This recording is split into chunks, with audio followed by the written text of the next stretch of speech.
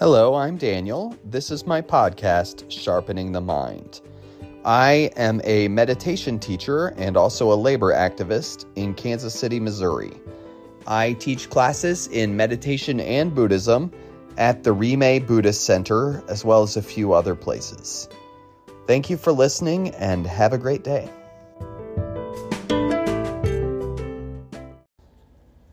Hello, I'm Daniel.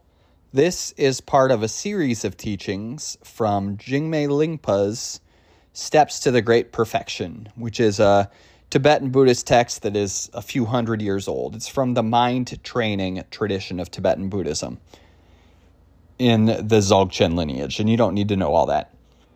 There are 7 of these, so I'm going to be doing 7 episodes like this. And this is the first one. The first mind training in the Dzogchen tradition is contemplating impermanence. A text called the Child Scripture says, reflect on the fact that all conditioned phenomena are impermanent. We tend to think that we can hold on to things, but we can't. The truth is that we are losing things all the time, and we know that. We all know that. You can't hold on to anything in this world. This could easily frighten us, or we can work to keep in mind that this means the things we don't like also pass. The things we don't like pass too. Reflecting on impermanence helps us to not try to cling so tightly to everything all the time. It also helps with our tendency towards self-obsession. Longchen Rabjam, an important teacher in this tradition and the inspiration for Jigme Lingpa, he said, without getting distracted even for a moment, ask yourself wholeheartedly, I wonder if I will die this evening or perhaps tomorrow. All sentient beings that you see will die as well. So meditate on the thought, when will these beings pass away? Contemplating in this way will help you see that all conditioned phenomena are impermanent by nature. Seeing them as examples of impermanence will help your mind become more focused. The purpose of meditating in this manner is to turn your mind away from impermanence. There's this concept in Buddhism called the precious human life. And the idea behind that is that we shouldn't waste our lives. We could die at any time. We're lucky to be born in this time and place, really, because historically we could have been born into far worse circumstances. No matter what's happened to us, that's probably true. And that's something we can reflect on. We could die at any time, so this means that living in the best way we can is something that we should take seriously. Don't waste your life. Impermanence applies to us too, and we arise and pass away just like everything else. Jigme Lingpa says, carefully consider that nothing has the power to stay still, even for a moment. Cultivate intense diligence if your hair were on fire. Be sure to take advantage of this opportunity. So, that is the talk on the mind training of impermanence, and what follows will be a guided visualization practice. Hello, I'm Daniel. What follows is a guided meditation from the text Steps to the Great Perfection by Jigme Lingpa. And this particular meditation is in the impermanence section. So this is an impermanence guided meditation. This is one that's really heavy with imagery. So if you really don't connect with meditations that have a lot of imagery, then you may find very quickly that this is not for you. And that's okay. So find your position and sit down in a way that's comfortable and at ease, and close your eyes. Begin by taking 3 deep, heavy breaths.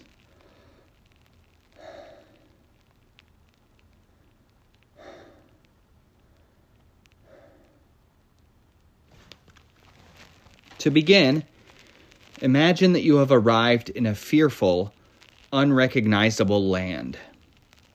An extremely vast plain devoid of human activity, with only the sound of the blowing wind and rustling grass around you. You are completely forlorn and you do not know what to do.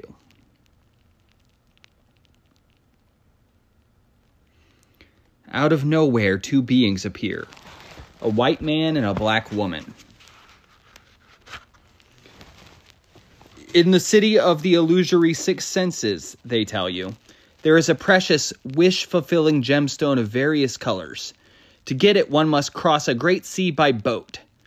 Shall we three journey together to get it? They ask. This arouses your interest and you follow them. Traveling on and on, you eventually find yourself in the middle of a great ocean, blue as far as the eye can see. Its size is incalculable, and its waves surge up into the sky. The waters of this ocean are filled with sights that your eyes have never beheld.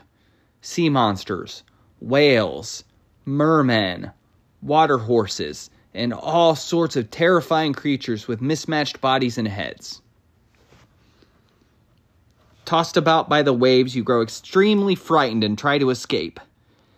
Yet your burning desire to get the jewels drives you to set off in a ship helmed by these two individuals. You now find yourself having barely reached the center of this great ocean, nowhere near its far shores, when a fierce and overwhelming storm develops. Stricken with fear, the two exhausted rowers paddle madly until suddenly their oars collide and break apart. At times, the waves surge into the sky and it feels like the ship is soaring to the very peak of existence. At other times, you find yourself floating in the trough as the waves tower above you, as if you have sunk to the depths of the ocean. At this point, there is nowhere to run and escape, no one to call for help, and nothing to hold on to for security. The fear of death hits you, and you realize that it could strike suddenly at any moment, even as you draw your next breath.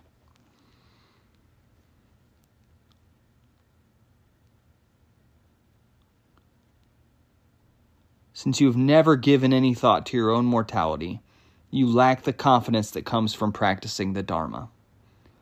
From this day on, you will be separated from your children, wealth, relatives, countrymen, and neighbors. They won't do you a bit of good. How frightening! How terrible! Alas! Oh no! You cry out in great distress.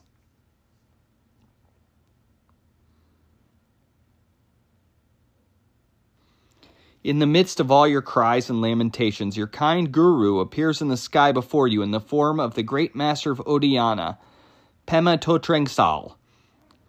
Swaying in a gentle dance, he exclaims,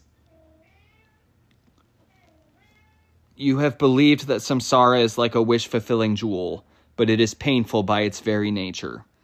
This is what happens when you never think about your mortality. Your present perception that clings to things as real and solid stems from the ignorant belief in the notion of an individual self. The deceptively seductive men and women you met are your innate and imputed ignorance. This great ocean is the boundless ocean of samsara, or suffering. The ship is the aggregate of your defiled illusory body, which is as fragile as a water bubble. The two oars smashing into one another and breaking apart is this human life that ebbs away with each passing day and night and cannot be prolonged once exhausted. Oh, fortunate child, it won't suffice just to die. If dying were just like throwing a stone down a well, as the Jains and nihilists believe, then all would be well and fine. But even the smallest of the positive and negative acts that you've accumulated will affect you without fail, like a plumb line dropped straight down. What are you going to do?" Hearing this, your fear and suffering intensify, and you pray with one pointed concentration to your guru. When you have no idea what to do, a whitish light, like a diffuse web, emerges straight from the guru's heart and pierces your own. The ship flips over and your mind leaves your body. Then, in the three Kaya palace of lotus light, you merge inseparably with the great master of Odiyana and attain Buddhahood. Through this, you have the good fortune of being able to lead all the sentient beings that are tormented by the fear of causes such as these. Once you have imagined all this, relax and leave your thoughts of the 3 times to themselves, without support. Then, whether your mind is active or at rest, simply maintain a state of mindful awareness. And we'll sit here trying to maintain mindful awareness for just a few minutes.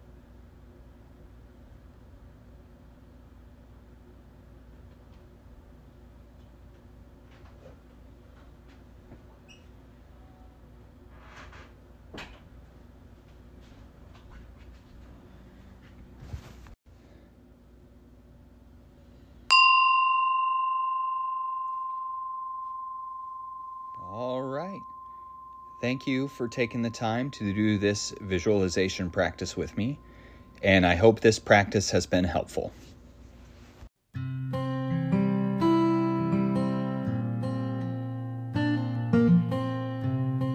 Thank you for listening, and have a good day.